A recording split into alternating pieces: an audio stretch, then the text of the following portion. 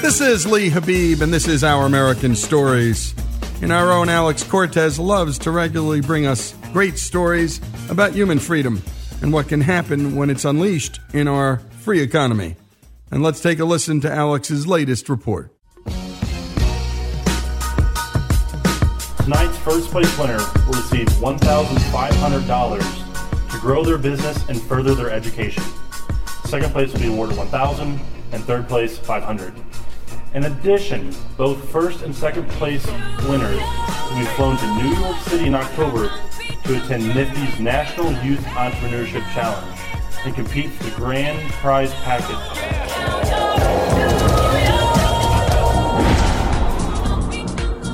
May 3rd, 2017, high school students in the St. Louis, Missouri region competed for real money. Hello, my name is Damon McKinney. It is my business partner, Raheem Larry. And for real businesses that they wanted to create. And we're here to introduce our business product, the Double Backer Packer. The Double Backer Packer, what's that? Let me explain. It was just like Shark Tank. I like cash flow. Love it. Like the way it rolls off my lips. Cash flow. They presented before judges. To stop pretending and start profaning. Woo! Love it, baby. The judges questioned them. Tony, how much do they cost? They cost right now, they're $499.95. And the judges decided. They're $500. I love you, but I'm out. I'll give you the $300K for 10%, but I don't want to go through all this. If you want to work with me, say yes, and if not, I'll defer to everybody else. Done. Done.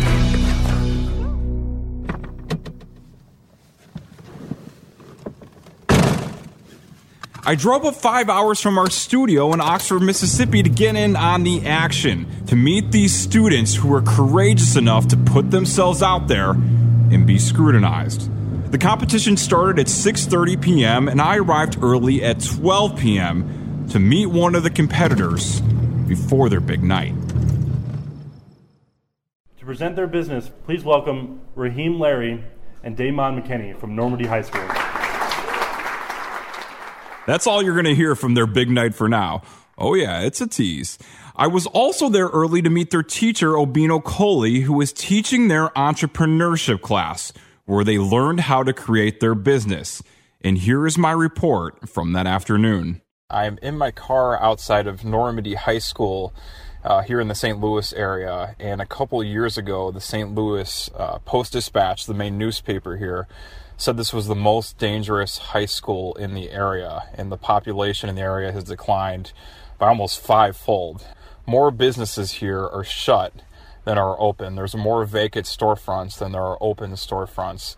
But there's a glimmer of promise here at this school in this entrepreneurship class that's designed by Nifty, the Network for Teaching Entrepreneurship, and I wanted to check it out.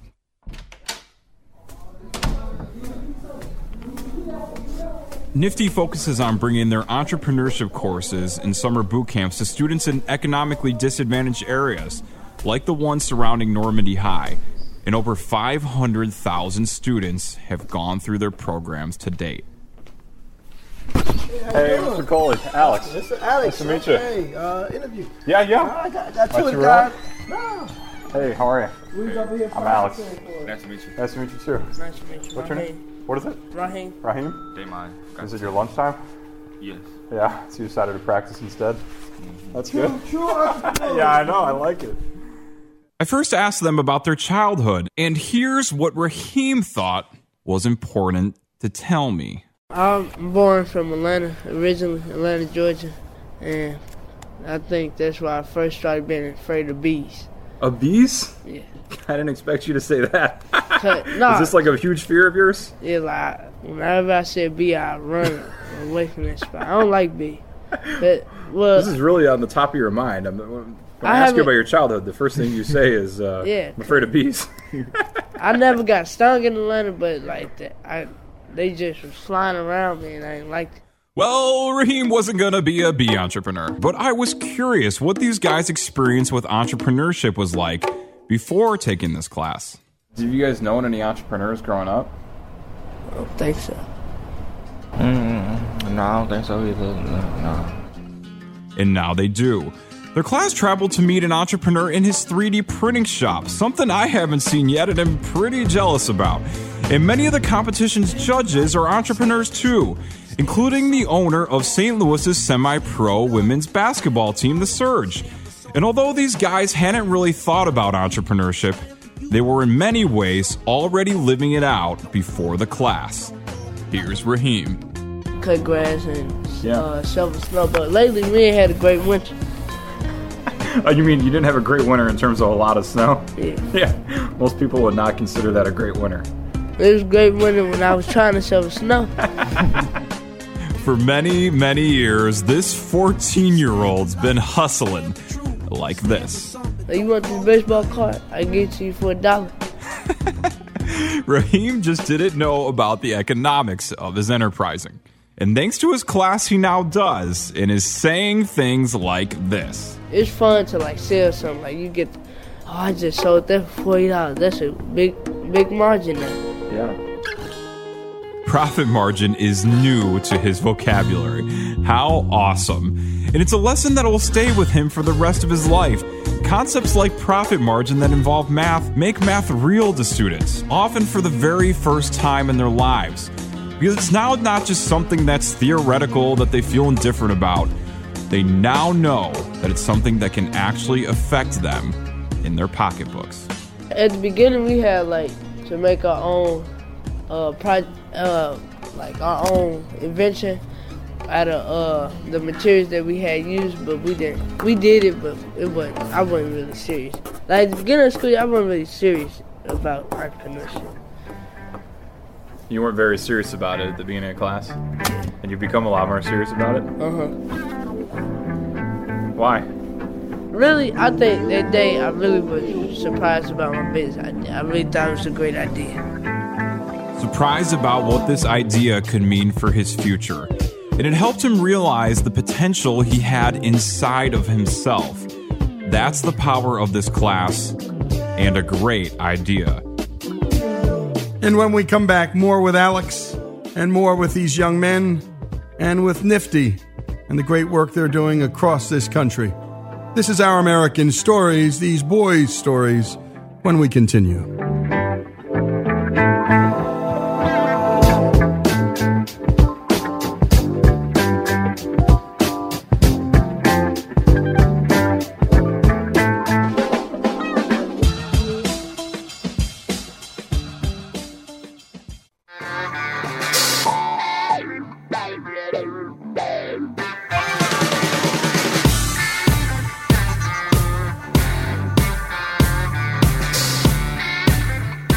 This is Our American Stories, and we continue with Alex's story of two high schoolers in the St. Louis area, Raheem and Damon. And this is a tough neighborhood, but they're up to something really interesting, something unexpected. And it's an awesome entrepreneurship class that allowed all this to happen, sponsored by the Network for Teaching Entrepreneurship. Let's go back.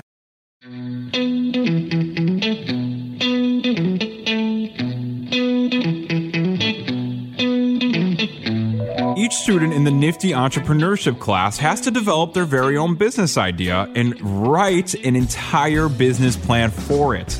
Raheem's teacher told me that he had a lot of business ideas and frequently would email him at night with his latest one, which in his mind was always the greatest one, of course. That is, until another one came around. Have you thought about any businesses that you want to create? At first I wanted to do waterproof earbuds, like earbuds where you could go swimming. Underwater? Yeah. And it wouldn't like mess up your ear or electrocute you or nothing. Like it would actually waterproof, not water resistant and stuff like that.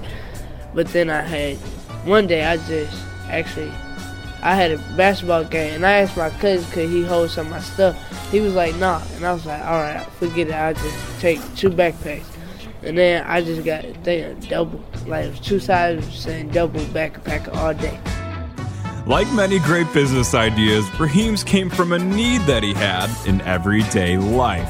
And for him, it was because of an unkind cousin who he ought to thank now.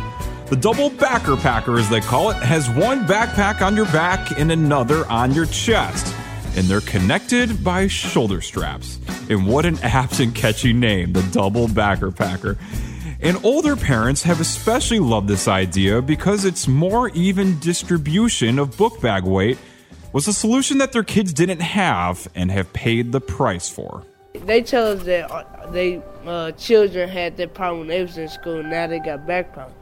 So they give us encouragement. Now, Raheem had enough foresight to know that he needed a partner. He was good at selling, but he wasn't a designer. And well, Damon was.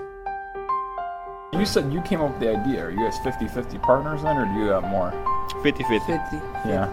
Did you guys have to talk about that, or was it just assumed? We ain't really talked about it. Yeah. We just decided 50-50. Well, it's very generous of you, given you came up with the idea. I'm just messing around. You really need both, right? You need the design, and you need the idea, and you need someone who's good with the numbers. And But it's always good to have two people. Like, you might have a good idea, but as one person, you probably won't succeed as much as you would if you had two people. I think if I didn't have a partner, I don't think I would have been as serious as I am now.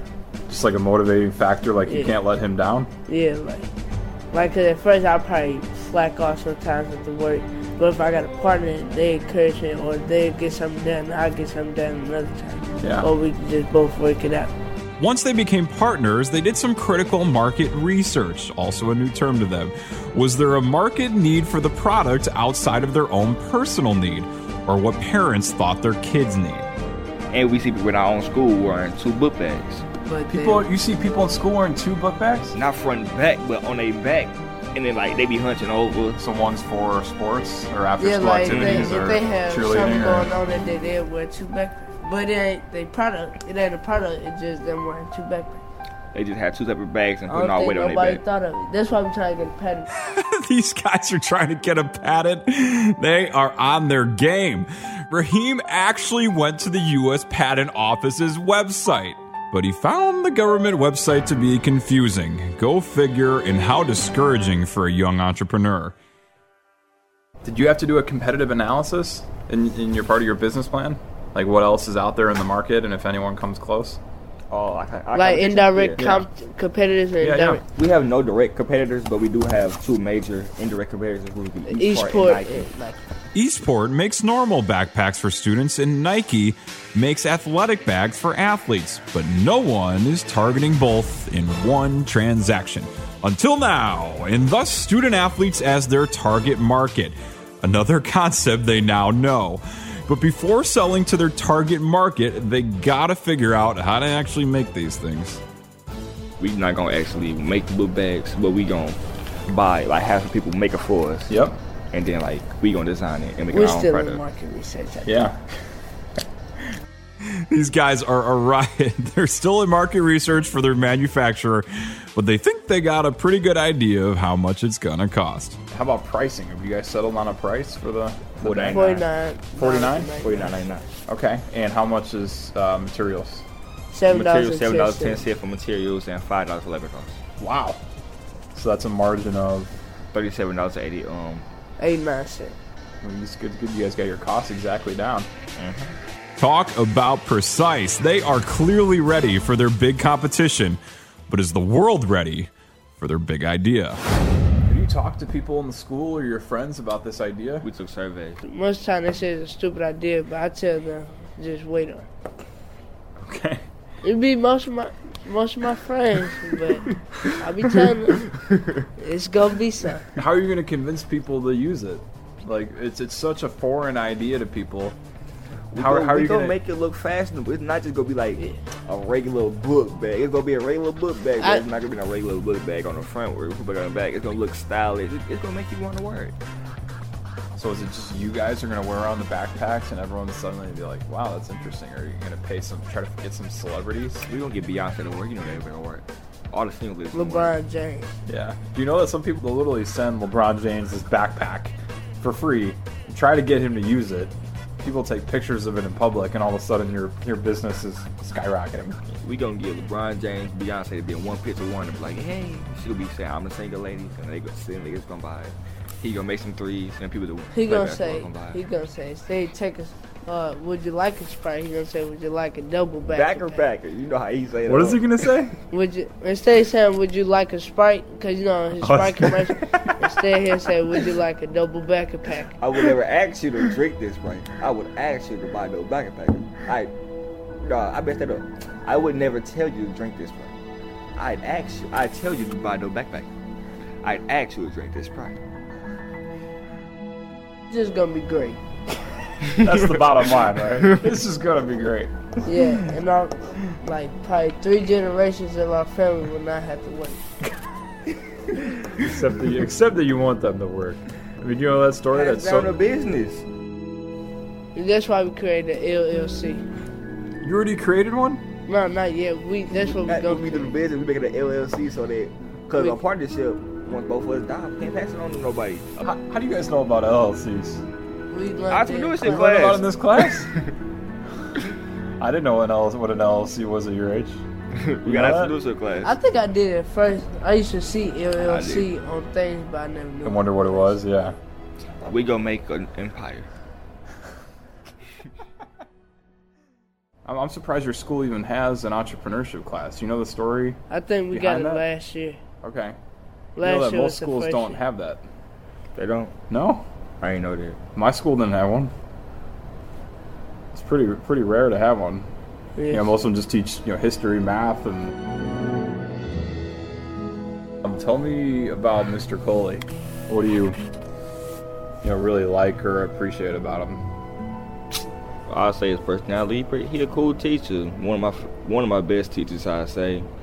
He's serious, but at the same time, he not one of those teachers that just say, do this, do that. He actually get in touch with the work. He help you understand something you don't understand, and he not just one of those teachers that sit back, be like, this is what I told you to do, so he a pretty cool teacher. He help you understand what you don't understand. He clearly makes a lot of time for you guys. Was it his lunch period as well when I walked in, and he's giving away his lunch period to be with you guys? Yeah. And when we come back, the final segment, these 2 young men learning about things that they could only learn thanks to the Network for Teaching Entrepreneurships work in so many schools across this country. And my goodness, to hear these guys talk about the future, to talk about margins in a public school, what a good thing. And also about prices and pricing. And by the way, to hear all that we do, go to OurAmericanNetwork.org. That's OurAmericanNetwork.org. And we tell so many great business stories there as well. My goodness, the Cornelius Vanderbilt Hour is priceless. Sam Walton's Hour, Bernie Marcus's, who is the co-founder of Home Depot, and all of our great businesses started with an idea. An idea. By the way, those ideas protected by patent laws, protected by all kinds of things, and protected by property rights, conferred by the Constitution itself.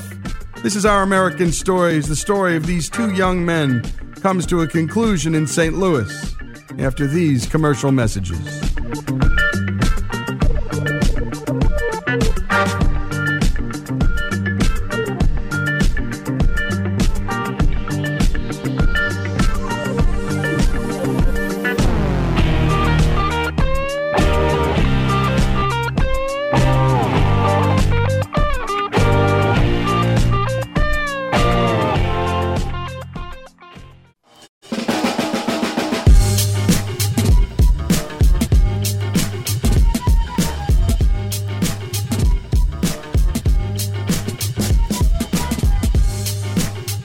This is Our American Stories, and we continue with Alex's story of high schoolers Raheem Larry and Damon McKinney and their business, the Double Backer Packer. That's their pitch. And we're now on to the fun part, the regional sale, that regional pitch competition they're playing in, where they get a chance to win real money and go to New York City for the national competition. Are you ready for this? Uh-huh. To get to tonight's regional competition, Raheem and Damon have already won the pitch competitions for their school and for the city of St. Louis, where they won $100. He plans on spending it or saving it. It doesn't just have to be spending. I know I gotta pay my phone bill. You pay your own phone bill? Your parents don't pay for it? See, my mom, she kind of cheap, though. She barely went about. I mean, her phone supposed to be smart, but it's really not as smart. It do crazy things at crazy times. But she said she said I need to be more responsible and not dependent on everybody. So did she say, I'm only going to get you a smartphone if you pay for it? No, I bought my own phone. You bought it on your own? Yeah, so she wasn't going to get you a phone? Because sometimes she, like, when we have attitude, sometimes she might be grimy and not pay the phone bill. But so I just bought my own phone on my own account. But I paid every bill so far. Wow. So she did get you your own phone, no? I paid for it with my report card money. So if you get good grades? Yeah. Yeah, what do you got? What's your GPA? Right now, I think it's like 3.2, but it's usually 3.6, 3.7. What's going on this last semester? Slowing down. Yeah? I think it's because last school almost out, I think. All right. It's slacking up, but I got good grades for the most part. What do you get, like, per A or per B? What's your... Most of the time I get mainly all A's and B's, but I got... What do you get for an A? What's your reward? I don't, it's at church. I don't know. Oh, it's at church? Yeah. Your church does this? So your but church usually gives you every money time for I good get grades? like $150 most of the time. Okay. They just started this last, 2 years ago last year. That's awesome. When our little going to church for though? Huh? Our little go to church for my birthday. Everybody give you $1 or more. You just like imagine all those people. On your birthday, they all give you $1? Or more, just like they I don't know what kind of churches you guys go to. My churches don't do any of this stuff. I just go and give money at church. All kidding aside, tonight's stakes are the highest they've ever been for these guys. A $1,500 grand prize, and the first and second prizes both earn a trip to New York City, which would be their very first trip to the Big Apple, and an opportunity to compete for a $25,000 grand prize in the National Nifty competition. If we accidentally fail tonight, to go accidentally fail? Yeah. That's the only way you're going to fail. Accidentally. Because we might miss it. It most likely it'll be our fault, like a little silly mistake, and they covered it more better than we did. So if we don't do a great job tonight, then I'll probably think about Shark Tank. Okay. Yeah, I don't think most people think about Shark Tank as a backup option.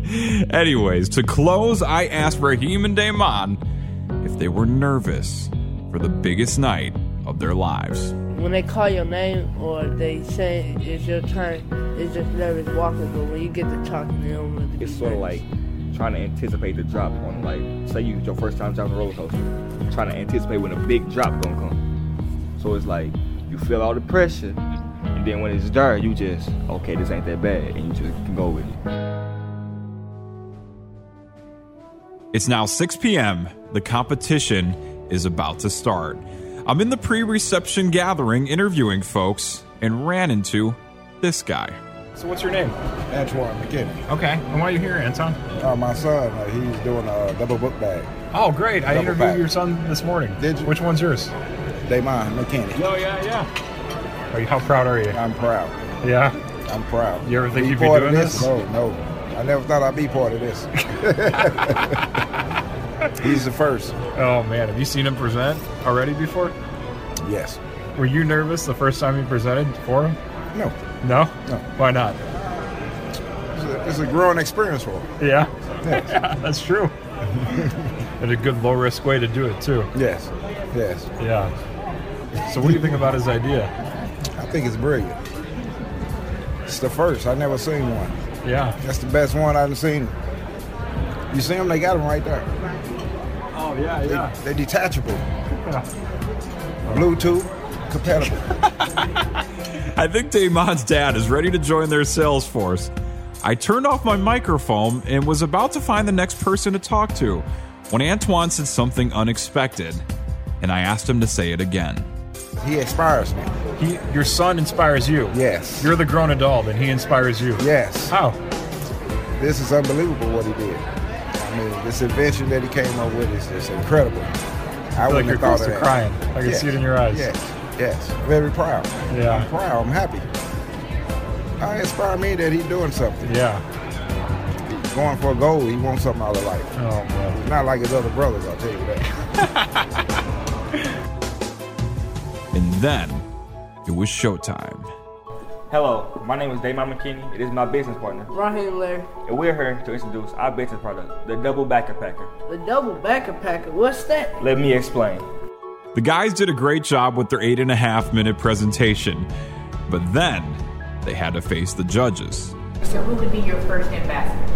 So you have this awesome backpack. Who's the first person you're going to go to at your school to ask to wear this to post on social media?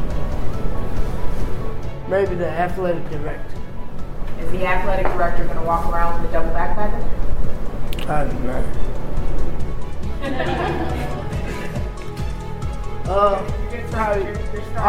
The principal. The principal might do it. We're going to target our star athletes, like you said. Target star athletes. You're going to target your star athletes and your captains. That's who you're going to have as your brand ambassadors. That way they're doing the coolest thing and everyone's going to gravitate towards them. Judges, your time is up.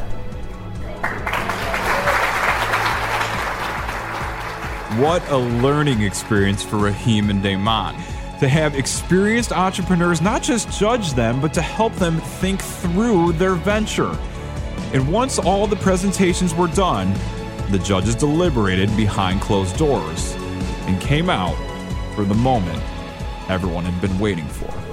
The next two finalists are both qualifying for the national competition in New York City.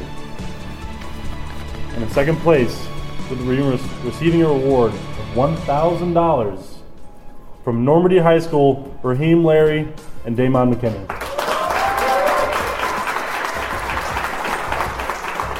They were going to New York, and I will see you guys in New York and cannot wait for it. Reporting for Our American Stories, I'm Alex Cortez. And great job as always, Alex. And it might even be interesting to follow these guys one more time before that event. Go up to St. Louis, get to know these families.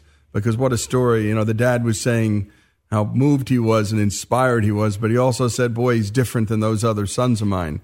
And I can only imagine the circumstances so many of the young boys in that particular school and girls go through. And thanks for all the fine work that the Network for Teaching Entrepreneurship does for at-risk kids and for kids who wouldn't know what entrepreneurship is. By the way, I'm in a middle-class and upper-middle-class school district where I don't think most of the folks know what entrepreneurship is either, though at least there are any number of small and mid-sized business owner families in that school, and at least the kids can get to meet those families. But in some of the neighborhoods in this country, there's very little ownership of anything in their lives. And my goodness, that hope that can get breathed into the life of a young mind, what's that worth? You heard their voices, and we're going to hear more from these two young men. This is Our American Stories, Raheem and Damon's story, and the Network for Teaching Entrepreneurship story, here on Our American Stories.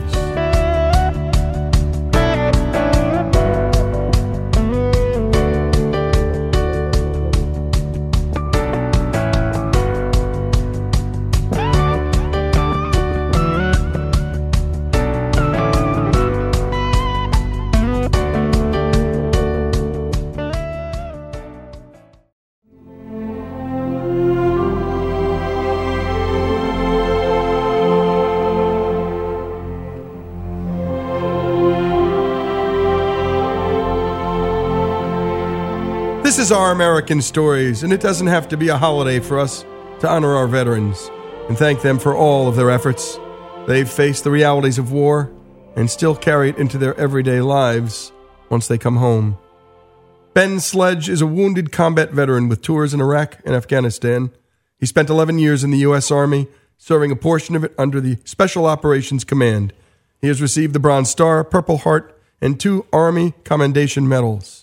Ben now works within the music industry for Heart Support, a nonprofit that helps millennials battling addiction, suicide ideation, depression, sexual abuse, loneliness, broken relationship, and a host of other issues. Here he is beginning a conversation that we might not otherwise have. You can shoot her, the first sergeant tells me. Technically. We're standing on a rooftop watching black smoke pillars rise from a section of the city where two of my teammates are taking machine gun fire. Below, the small cluster of homes we've taken over is taking sporadic fire as well. He hands me his rifle with a high-powered scope and says, "See for yourself."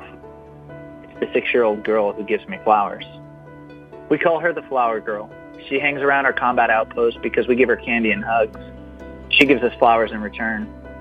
What everyone else at the outpost knew, except for me until that day, was that she also carried weapons for insurgents. Sometimes during the midst of a firefight, she would carry ammunition across the street to unknown assailants. According to the rules of engagement, we could shoot her. No one ever did. Not even when the first sergeant morbidly reassured them on a rooftop in the middle of Iraq. Other soldiers didn't end up as lucky. Sometimes they would find themselves paired off against a woman or a teenager intent on killing them, so they pulled the trigger. One of the sniper teams I worked with recounted an evening where he laid up a pile of people trying to plant an IED. It was a turkey shoot, he told me, laughing. Then he got quiet and said, "Eventually they sent out this woman and this dumb kid. I didn't need to ask what happened." His voice said it all. I often wonder what would have happened if the Flower Girl pointed a rifle at me, but I'm afraid I already know. The thought didn't matter anyway. There was enough baggage from our tours in Afghanistan and Iraq that made coming home a place of uncertainty, anger, and confusion. Not, as I had been led to believe, a warm celebration of safety. People only want to hear the Band of Brothers stories, the one with guts and gusto, not the one where you jam a gun in an old woman's face and shoot a kid. I pause and then add, "Look around the room for a second." Andy surveys the restaurant we're in for a moment while I lean in with a half-sardonic smile. How many people can even relate to what we've been through? What would they rather hear about? How Starbucks is giving away free lattes and puppies this week? Or how a soldier feels guilty because he pulled a trigger, lost a friend, or did morally questionable things in war? Hell, I want to hear about the latte giveaway, especially if it's pumpkin spice. This eases the tension, and he smiles. Andy and I feel like we don't fit in. We met a few years ago at the church where he works and where I volunteer. Of the thousands of people that attend, we are a handful of veterans in the congregation. It's often few and far between that I meet other veterans, and those that I do know or have met typically end up running in the same circles. Years ago, Andy fought in the siege of Fallujah. Readjusting to normal life after deployment didn't happen for us. Instead, we found ourselves overly angry, depressed, violent, and drinking a lot. We couldn't talk to people about war or the cost of it because, well, how do you talk about morally reprehensible things that have left a bruise on your soul? The guilt and moral tension many veterans feel are not necessarily being dubbed as post-traumatic stress disorder any longer, but moral injury. Moral injury refers to the emotional shame and psychological damage incurred when a soldier has to do things that violate their sense of right and wrong. Shooting a woman or child, killing another human, watching a friend die, black humor and laughing about situations that would normally disgust them. Because so few in America have served, they can no longer relate to their peers, friends, and family for fear of being viewed as some type of monster or lauded as a hero when they feel the things they did were morally ambiguous or wrong given the nature of the situations they were involved in. The gap between the citizen and the soldier is growing ever wider, whereas in World War II, the entire nation's focus was on purchasing war bonds and defeating the Nazis. Today's populace is quickly amused by the latest Kardashian scandal on TV. Because the populace is more concerned about enjoying their freedoms and going about their day-to-day lives, the veteran can feel like an outcast, as though nothing they did mattered for a country that asked them to go. This is part of the problem with the alienation a soldier feels. People can quickly point out that they didn't force them to volunteer for the military and fight in a war. They could have stayed home. The counterpoint to that argument is that because we have transitioned to an all-volunteer force, those that are opposed should be thanking their lucky stars that the volunteer troops are bearing that burden as opposed to having a draft take place in which they could be in the lottery. Additionally, regardless of whether you're Republican, Democrat, Libertarian, Communist, Liberal, Conservative, conscientious objector, or pacifist, we all sent the soldier overseas. Because we live in a democracy, we vote to put men and women in charge of our governing affairs who send troops overseas. Though we may have voted for someone else or even opposed to sending troops overseas, it does not change the fact that we have put ourselves under the governance of the United States.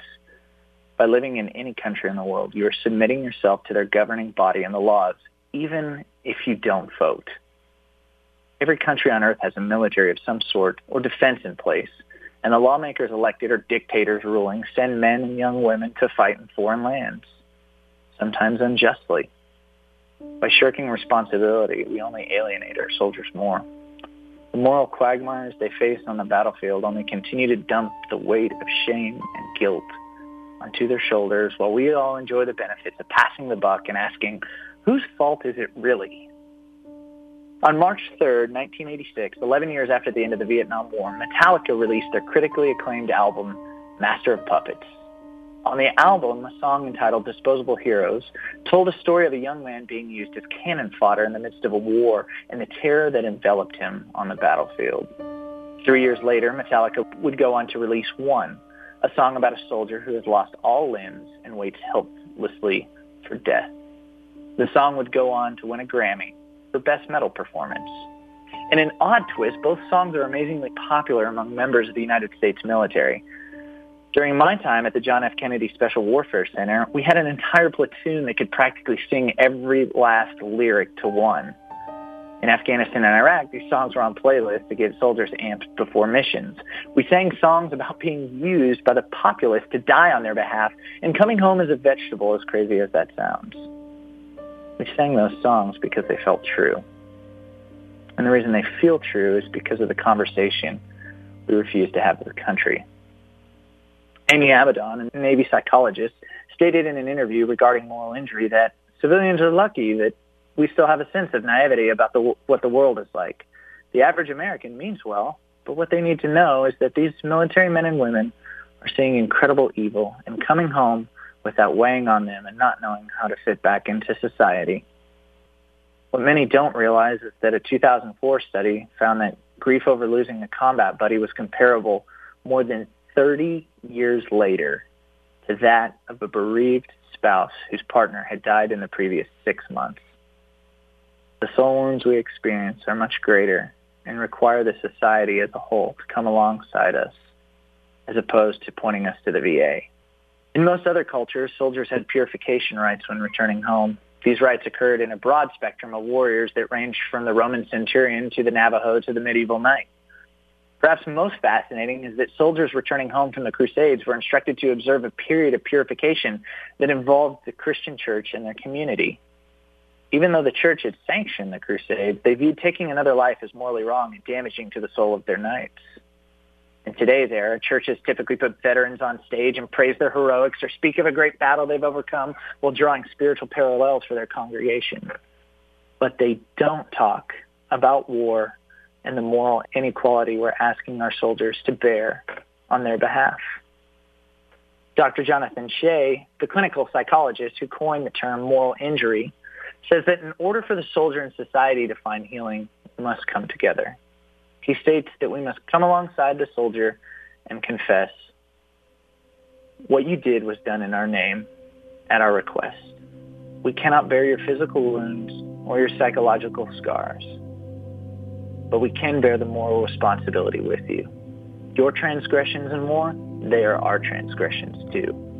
We confess this together and seek forgiveness together.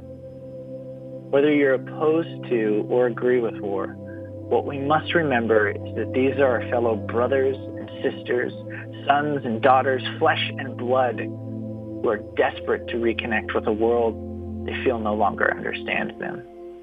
We must try and find common ground together.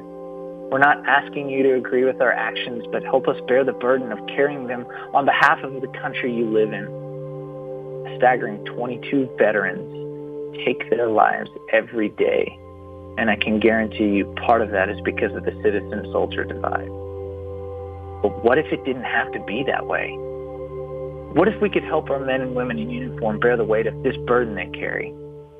Maybe we rethink exactly what war costs us and what we've asked of those who've gone on our behalf. In the end, no one in their right mind wants war. We want peace, and no one wants it more than the soldier. As General Douglas MacArthur eloquently put it, the soldier above all others prays for peace, for he must suffer and bear the deepest wounds and scars of war. And thank you, Benjamin Sledge. And what he says is so true. You know, take a listen to our hour on Major Dick Winters. Towards the end of his life, he was talking about this very same thing, and this is when there were a lot of survivors to commiserate with.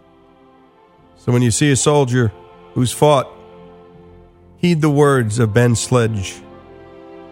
This is Our American Stories, the story of a hero and a wounded hero in the soul. Thank you, Glenn.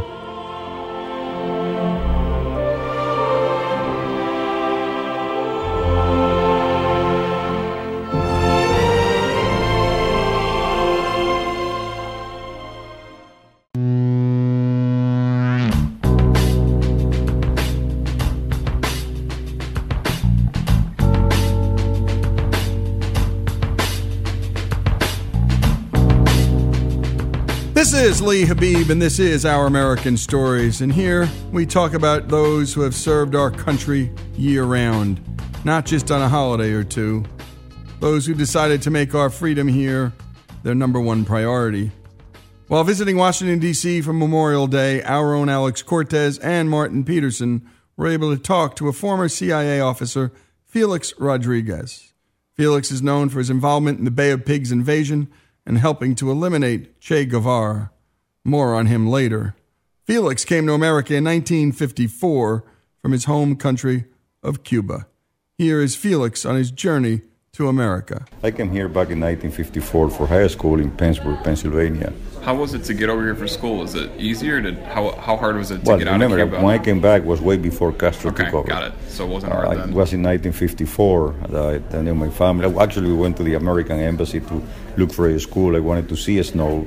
So, you wanted to see snow, you said? Yeah, I never seen snow before. So I wanted a school that was in the cold weather so I could see snow. Is this a fascination of a lot of Cubans? I don't know if it is a fascination or not, but to me, it was interesting to be in an area that there's snow. We've never seen snow in Cuba before. So I went there in 1954. I finally graduated in 1960. Then I applied to the University of Miami for engineering, and I was accepted. But then when I got to Miami, I learned there was something going up somewhere against Castro, so I joined the CIA, what later became the Bay of Pig invasion. So I never got to go to university. What exactly did Felix volunteer for instead of going to university? The Bay of Pigs invasion was an effort by Cuban exiles and the CIA to overthrow Fidel Castro's communist government in Cuba. Presidents Eisenhower and Kennedy authorized the plan to train and equip 5 battalions of infantry and 1 battalion of paratroopers. Cubans who knew what Fidel Castro would do to their home, their families, and wanted a different future. These 1,400 men landed at the Bay of Pigs on April 17th, 1961, and fought with tremendous valor. But as global attention turned to the invasion, President Kennedy was determined to keep U.S. involvement a secret. So in order to prevent the Soviet Union from joining the conflict, he refused to provide air support for the Cuban exiles. Outmanned, outgunned, and unsupported, the Cuban exiles were defeated, and over 1,000 of them were captured. Castro executed hundreds of people in the following weeks. Felix survived this failed invasion and continued to work in the U.S. government. One of his missions was to find Che Guevara. You've seen his face on T-shirts at a college campus near you, and like Castro, Che is poorly understood by many folks. He was really cold-blooded assassin. There's no question about it. He assassinated a lot of my countrymen. I come from Cuba originally. I was also in the Bay of Pigs. And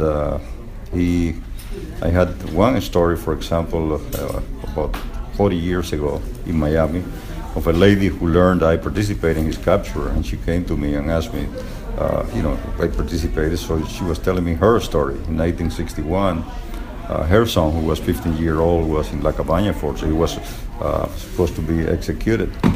And then she went to plead for his life. And he said that she did receive her, and he had his leg on top of the bureau and said, "Lady, what can I do for you?" And she said, "Comandante, my son is very young, he's 15 years old. I can guarantee he will never do it again." So he asked her what was the name of her son and when was he going to be executed. It was a Monday. He was going to be executed on a Friday. So he called an assistant, and she thought that she had saved his life. And his answer was, "Get the lady's son now and execute him now so she doesn't have to wait until Friday." And they killed her son, 15-year-old, right on the spot that same day, on a Monday. And I also met one guy who trained Fidel and all the people in Mexico. They call it Coreano, the Korean, because he was in the Korean War and had experience. And he's the one who militarily trained Fidel and Che and Raul and all of those in Mexico. And he used to tell me that Che used to ask him constantly, what does it feel like when you shoot somebody and you see the blood coming out of him? You know, he had a fascination about assassinating people, which he proved that he did it later on many, many times. Yeah, folks, that's the guy college kids celebrate on T-shirts. But back to Felix. Normal men might have found a beach after the last 2 missions, but not Felix. No, into the jungles he went. Well, while I was in Vietnam, I developed a helicopter concept that I felt it was going to be effective later on when I saw the war in El Salvador. So I managed to arrange for me to fly as a volunteer for the Salvadorian Air Force. So I went there in March of 1985 and flew with the Salvadorian Air Force until 1988. How many people volunteer for a foreign government's military? I don't know. While I was there, I was the only one. And by the way, it was without pay. It was probably I didn't charge them anything for it. You didn't charge them anything? I felt I was doing something, to the same people who destroyed my country. Oh, so, it was a satisfaction for me that my concept was, was really helping them, and it did. So, for example, in 1988 alone, I flew 298 missions with the Salvadorian Air Force. And so on Memorial Day, who was it that he was thinking about and honoring? Oh, I remember many of my friends, a lot of them died in Cuba during the Bay of Pigs and after the Bay of Pigs. Some member of my infiltration team, I landed in Cuba 2 months ahead of the invasion to work with the resistance. And of my team, there were about 36. Only about 10 of us made it out. The rest were either captured and some of them were executed. I also have some close friends from the Bay of Pigs who served in Vietnam, and they were killed in Vietnam, all 3 of them. One of them received the Silver Star for charging against a machine gun that was hitting, his company. So, I have a lot of friends. I served in Vietnam for 2.5 years. Was there anyone you were particularly close to that kind of hurt the hardest? Well, one was Felix Sosa Camejo, who was with me, and we were very close friends from the Bay of Pigs, and he's the one who was killed in Vietnam. So, we honor the memory of all of those who gave their life for our country here. It's really, I am so happy to see today the way our servicemen are treated. Because I remember at the time when I came back from Vietnam because of the resentment against the war, how poorly the American people felt about our troops and how they treated them at the time. And that is so true. It was disgraceful the way our fighting men returned from Vietnam. And you can agree or disagree with the war, but respect the soldiers. They're following orders. And I've got to say, even the harshest critics of the Iraq and Afghanistan war treated our soldiers with respect. It was very different this time around. And that's what makes this country so great. The story of Felix Rodrguez, by the way, awarded a Silver Star for valor, an Intelligence Star, that's given by the CIA, that too for valor. Felix Rodriguez's story here on Our American Story, celebrating Memorial Day.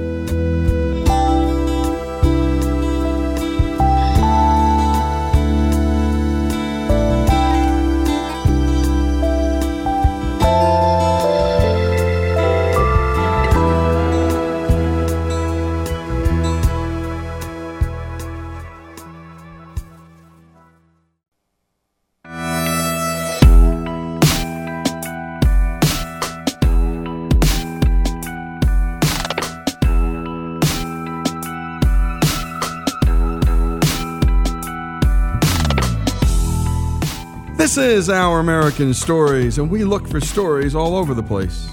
And when we read something great, we call up the author and ask if they'll share the story in their own voice.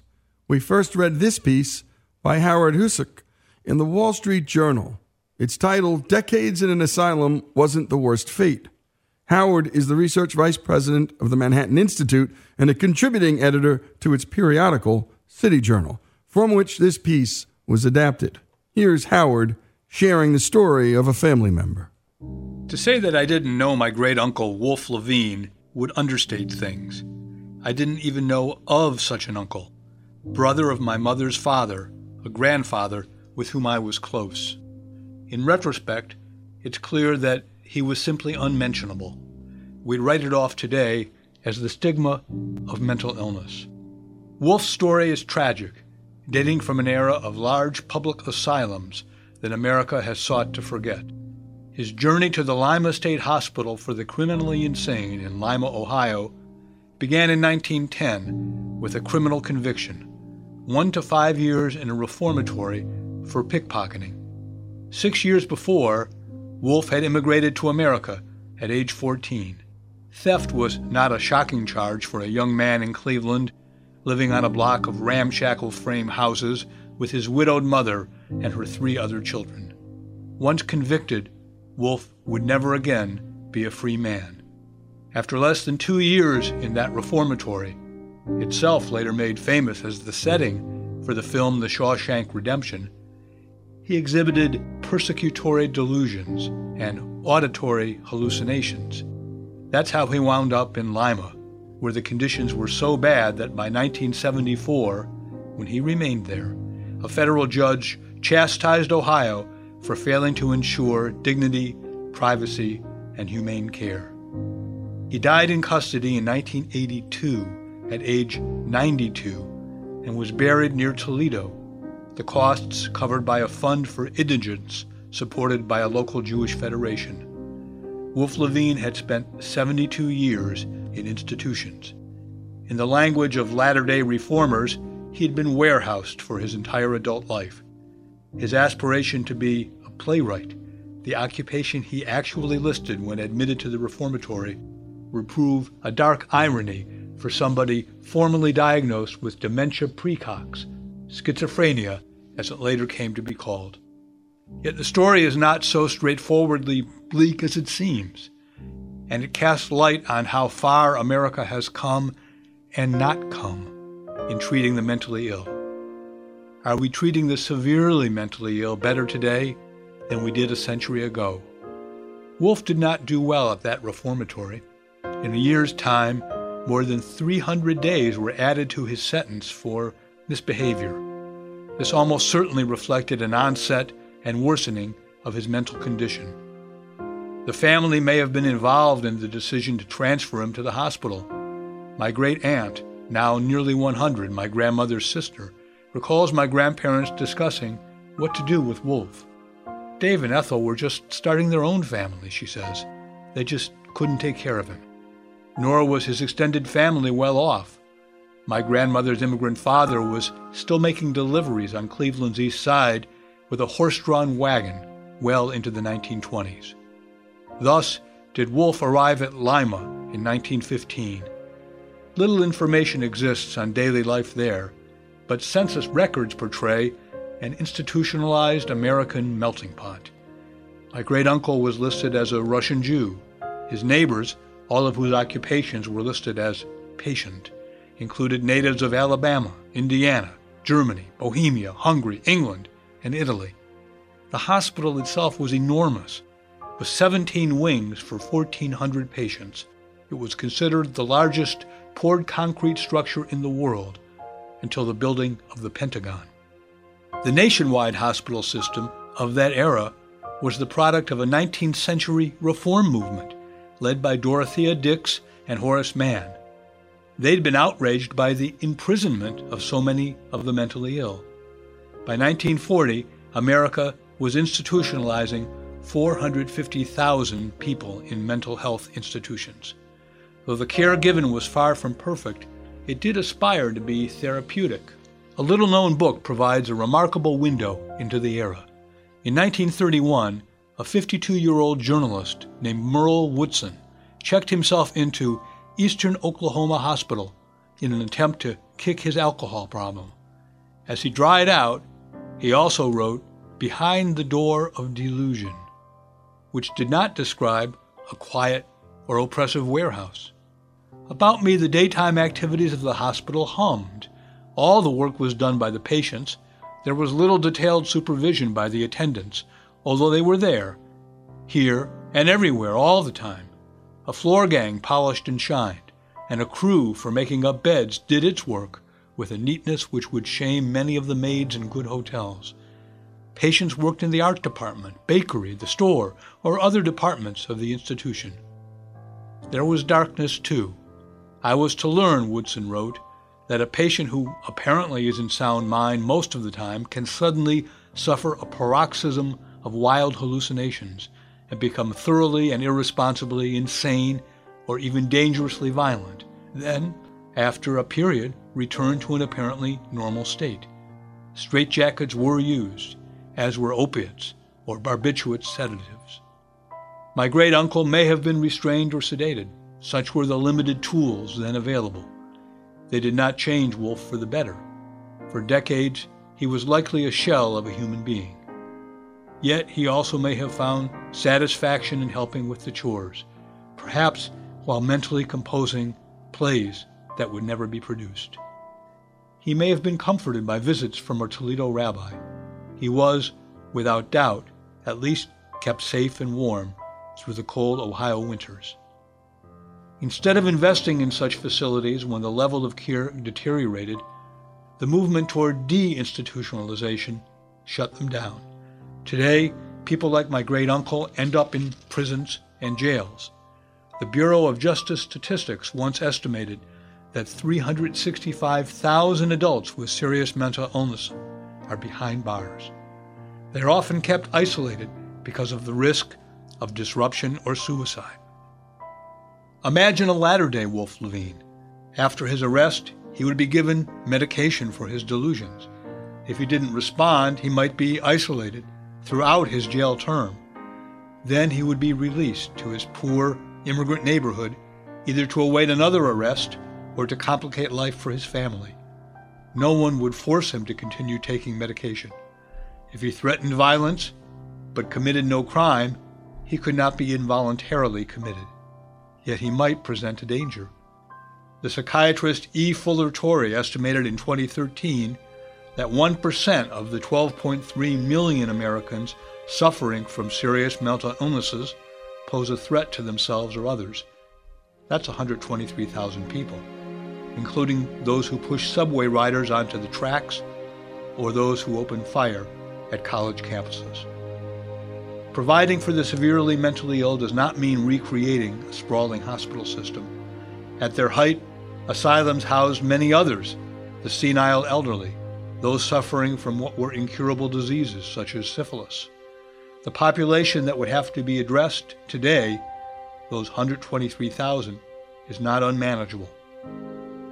A doctor at the Kankakee State Hospital in Illinois wrote in 1893 that the public had an obligation to provide every mentally ill person with the benefit of treatment and supervision by a competent physician. Leaving Wolf Levine's successors on the street or in isolation behind bars suggests we have, in practice at least, become not more, but less compassionate. And thank you for that story, Howard. Uncle Wolf Levine's story, Howard Husock's story, here on Our American Stories.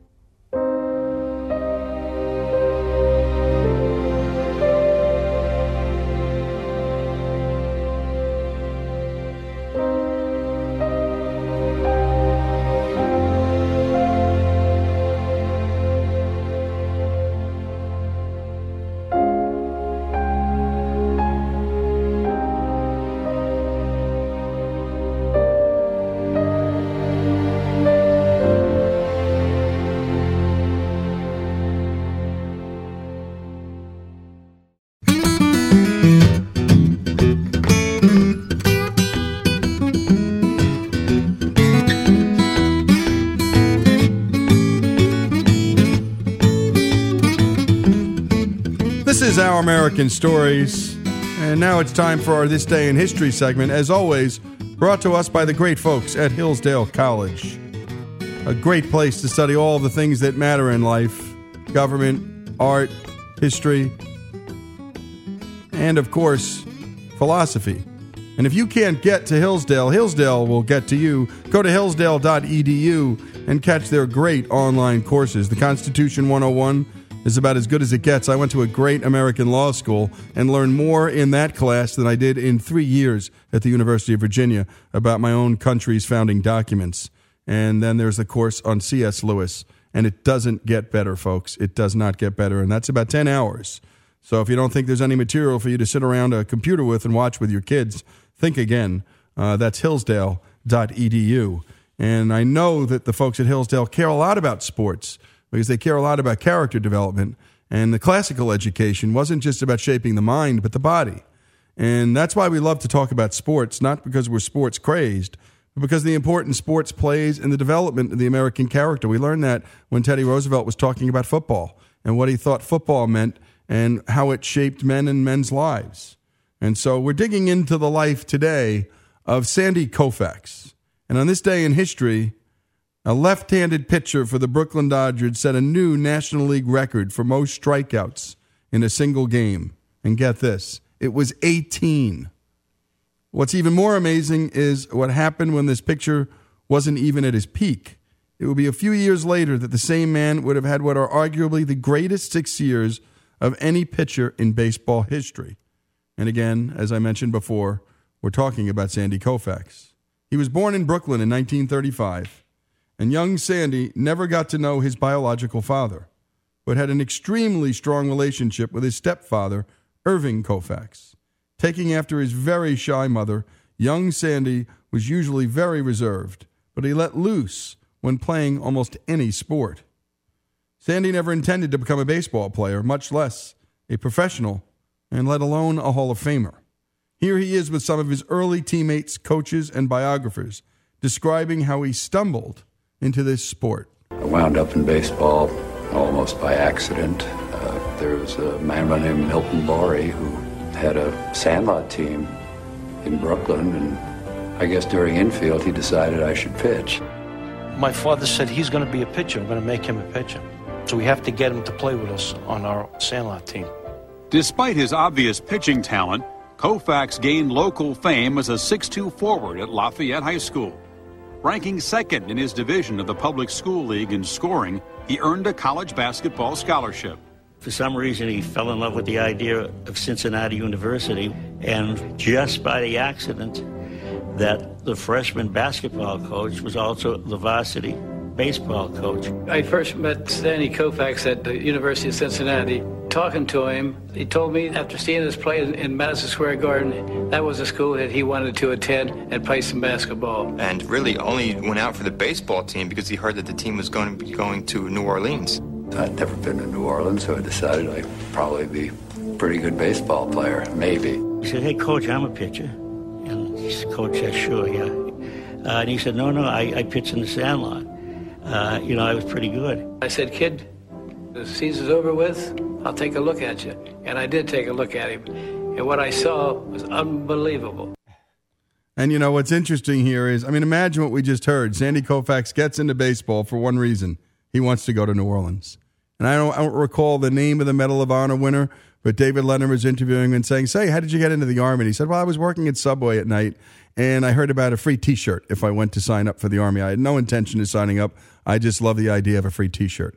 And this led to that. He said, "I liked the pitch. I went back home. I joined the Army." And, of course, Medal of Honor winner. So sometimes the most remarkable things that happen in people's life stories, they aren't exactly planned. Let's go back to the story, though. Koufax had blazing speed as a pitcher, but very little control. Seeing potential in the southpaw, the Brooklyn Dodgers signed the young pitcher, but didn't give him much to do or much opportunity to learn.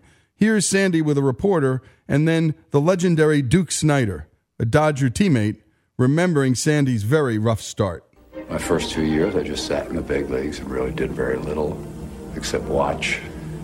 And all of a sudden, you realize, you're not trained for your job, and it took a while. I had not pitched. I'd pitched 4 or 5 sandlot games and 4 games in college. That's it.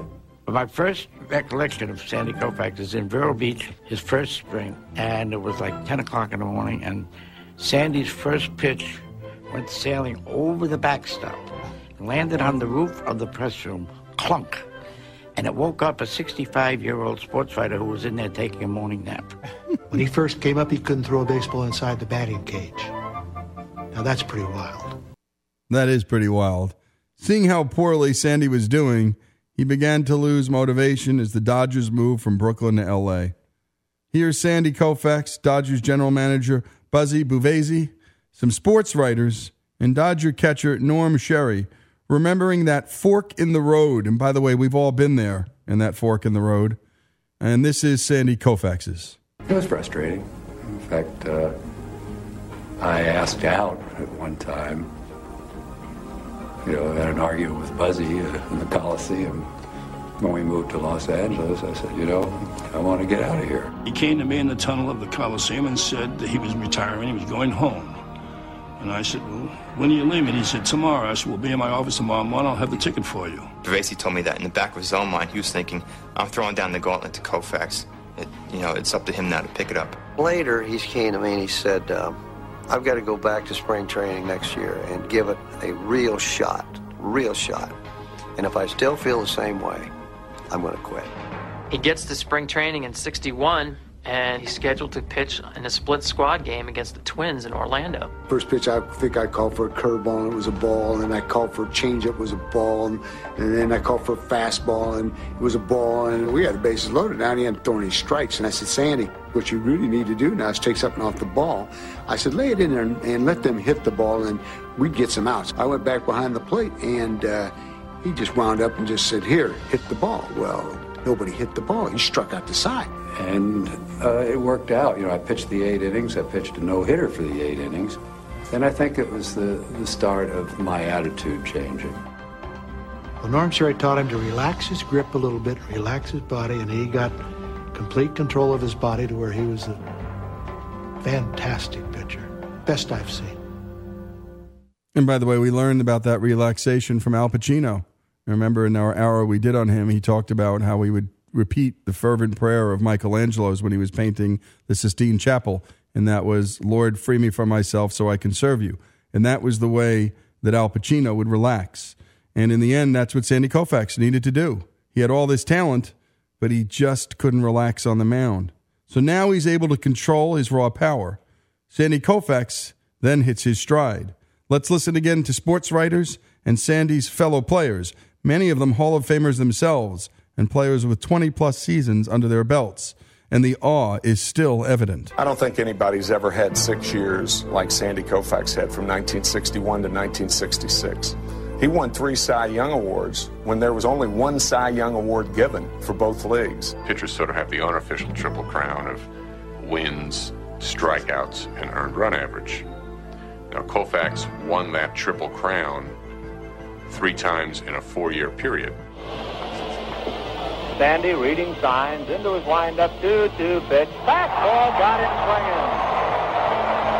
swinging. Catching him was like, well, we're going to kick somebody's ass tonight. His mechanics were so pure. He looked like he wasn't even throwing hard. He was like throwing 98 miles an hour, Sandy's hands, if you look at it, could almost go right around the equator of a baseball and touch. At the very end of Koufax's delivery, his left shoulder would rock back. It was like the recoil of a rifle. He threw so hard that the muscles were adjusting and pushing his shoulder back. And I've never seen that in any other pitcher. He was snake-like. He was elegant and powerful. It was just awesome to see the twist in that arm, the tremendous power. Every ounce of strength that he had went into that pitch. Koufax came straight over the top, which gave his ball extra spin and rotation, and would give it that little flare at the end where the ball would rise 6 to 8 inches as it crossed home plate. He had more than heat. He had that massive curveball. I mean, we call it a yellowhammer. Drops off the table. And when we come back, more on the life of Sandy Koufax. He struck out 18 batters on this day in history.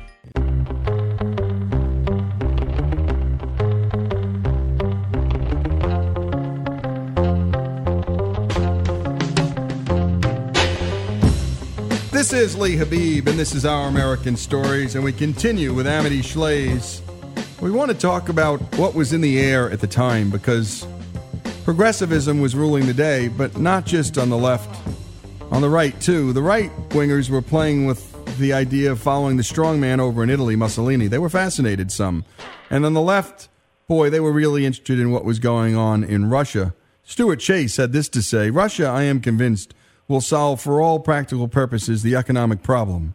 Excited by central planning, he added, why should Russians have all the fun remaking a world? Amity, talk about these two points in the axis far away from each other. The right-wingers' infatuation with Mussolini and the left with the things that are going on in Moscow. Well, let's spend a while on the right and Mussolini. Yeah, because that's important. The right really liked Mussolini. You can see Henry Luce of Fortune and Time giving attention to Mussolini and less to, say, Calvin Coolidge of the late, because they thought, well, maybe this is the model for Europe. The trains run on time under Mussolini. We've all heard that cliche. Yep. But more than that, he was a powerful man, a forceful man, a man who seemed modern and energetic, not lazy, and he inspired others. Mussolini, nobody can know until later how much of a dictator he would be.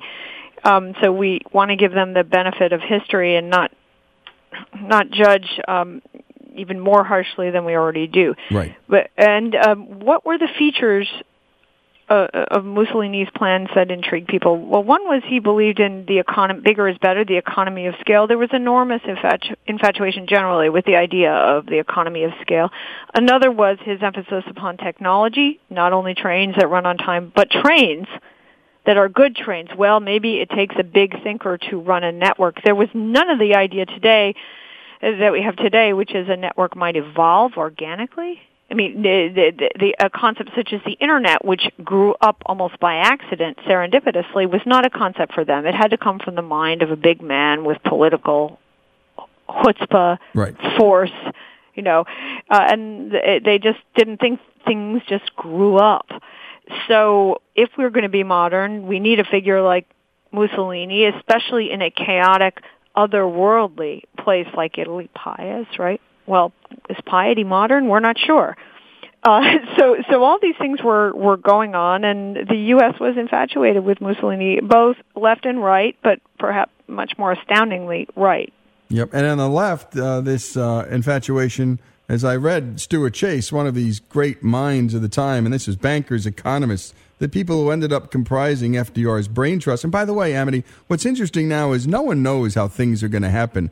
We had David McCulloch on, and he just said, nothing had to happen the way it happened. That's how he started off our talk about history. Nothing had to happen the way it happened. And by the way, the guys then didn't know what was going to happen. So everybody's looking at all of these various theories and thinking, which one is going to emerge triumphal? It's a crossroads for the world in economic history. So talk about that infatuation with things Russian, and then talk about how that influenced the New Deal and FDR's brain trust. Yes, well, from the point of view of an economist, perhaps Russia and Italy were not so different, if you're thinking economically, in the way they thought. Oh, well, how many time zones are there in the new Soviet Union? Economy of scale. They can do things better than we can because they can do them bigger. Think of how we think of China today, and there's a certain kind of personality that's infatuated with the size of China, what Martin Wolf has called a sizist, right? Bigger is better. Mm-hmm. That was the feeling about Russia, and why not? If you could capture that market, well, it was a rather significant market. If you could capture Europe, if Europe standardized following Mussolini's lead, well, that would be a big market too. Maybe we could have the euro one day. So some of these ideas were not foreign. I don't know if they called it the euro, but the point being, we're not so foreign to ideas we envision today as perhaps beneficial to growth in an economy. So there they all were. They didn't know how bad it was in Russia. They didn't want to know. And some of the same people who, like Mussolini, were interested in Lenin and in Stalin. Stuart Chase, I think he was sort of a nicer fellow than some of the economists, but like some of the popular economists today, he came from an accounting background. He loved the economy of scale. He was infatuated with it. And he said, these men in Russia, this is in Forgotten Man, I write about this, they salt down an economy like a fishmonger salts down a batch of fish. In an afternoon, the Russian leadership will just allocate the whole economy of Russia at a table after a few cigarettes. Wow, are they amazing what they dare to do. So the U.S. went over and looked at Russia. U.S. thinkers, not too many, because we didn't recognize Russia. Our government didn't recognize Russia in the 20s, but a few of them. And in The Forgotten Man, I describe a meaningful trip around 1927 when a few junior U.S. economists and junior labor people went over to Russia and said, wow, this is amazing. And they all wrote stories about it. This is amazing. We're the Sherpas. We're seeing what is our own future, as in Lincoln Steffens. I have seen the future and it works, and maybe we can import some of that or replicate it in the United States. Now, we know now what was going on. We know now about the Ukrainian famine, but it's possible to say, well, maybe they didn't know all the way then. They were certainly given a Potemkin village, a prettified Russia to look at on this particular trip in 1927, which is a few chapters in The Forgotten Man. How did these people and these ideas and this trip go on to influence FDR, Amity? I just want to back up and say one thing. Sure. The people who were not blinkered about it, who understood what was awful in Russia and even under Mussolini, were people of faith. Because Stalin knocked down, paved over churches. Yep. Lenin the same. And they were demonstrating right down Fifth Avenue the whole time. And people of faith are seeing it from a very different vantage point, not economics, but they know that there's a spiritual battle going on, and when you knock down the cross, this is going to get Christians antsy. And they're almost harbingers, don't you think, in a sense, Amity? They know. I think they often are. When you not when you think of the Christians of the Middle East, yep. They know what's going on. This isn't humane because a man's faith is part of his soul. Yeah. And God meant for us to be. God meant for us to be free. And God meant for us to be free. Oh, I don't mean to say it so dogmatically, but many of us believe that. So. Yes. So it is a litmus test, or the canary in the mine. When a regime won't tolerate faith, it won't tolerate a lot of other things. I think you could say that. Yep. Whoa, they're looking at the churches, and that is why the U.S. did not recognize the Soviet Union. The big stumbling block for Franklin Roosevelt, he did recognize the Soviet Union, was the church, and he actually asked his Soviet interlocutor, when your parents die, you're going to pray for them, aren't you? I mean, why don't you care about the church in your country? Why isn't it important? But eventually, Franklin Roosevelt was willing to overlook the abuse of faith in the Soviet Union in the name of recognition for economics. He saw trade with Russia. He thought that would help us in the Great Depression, so he was going to overlook whatever happened to the church. And do you think in some respects he was thinking what some people here think? Trade with China will help the Chinese be free, or trade with Iran will help Iran be free, or trade with Cuba will help Cuba be free? I mean, are there well-intentioned people who think this? Sometimes that's true. And sometimes it's true. It's so true. These are hard calls. Yeah. And, maybe economics is the way, So it's a very, very tough call. But anyway, that was part of the story. And to sum things up on the progressive impulse as we head into the New Deal, I mean, in the end, Amity, I think the best and the brightest, as we learn, ultimately get wrapped up in their own ability to think they can solve these problems. To what degree is hubris just a part of this story on any side of the political aisle? What part of just human nature has to do with a lot of this history writing? Human nature has to do with it all. And that's why history is so chancy, as David McCullough was saying, quoting another historian probably. Roosevelt could have not enjoyed Maxim Litvinov and said, I'm not going to recognize them. There could have been no Great Depression, and we could have not trucked with Russia, right? Had trucked with Russia and recognized there could have been the Mensheviks could have won in Russia. Right. They just happened not to. And Kerensky came here. So all these momentous turns happen, and often character has as much to do with it as economic facts. Yeah, and in fact, character may in the end determine them. I remember, one of my favorite books is 1776, and I think it becomes pretty clear that the character of a few men helped shape the country, Amity. I mean, I don't know if there's a country without the character of, a couple of dozen guys. That's right, and how much they're bullies matters a lot. What I like about Coolidge is his character, that he held back. He held back the whole progressive flood for a good decade. Yeah, and you're right about Washington, because he held back. He went back home. They wanted him to continue to rule, and he said, look, it's your country now. I'm going home. I'm going back to farming. I'm going back to my life in Mount Vernon. This is Lee Habib. This is Our American Stories. We've spent the hour with Amity Shlaes, an overview of the Great Depression, and we're going to continue this series in the coming months in more detail. Go to ouramericannetwork.org. Catch this and our last discussion on the Great Depression. Thanks so much for everything you do, Amity. Thank you. You bet.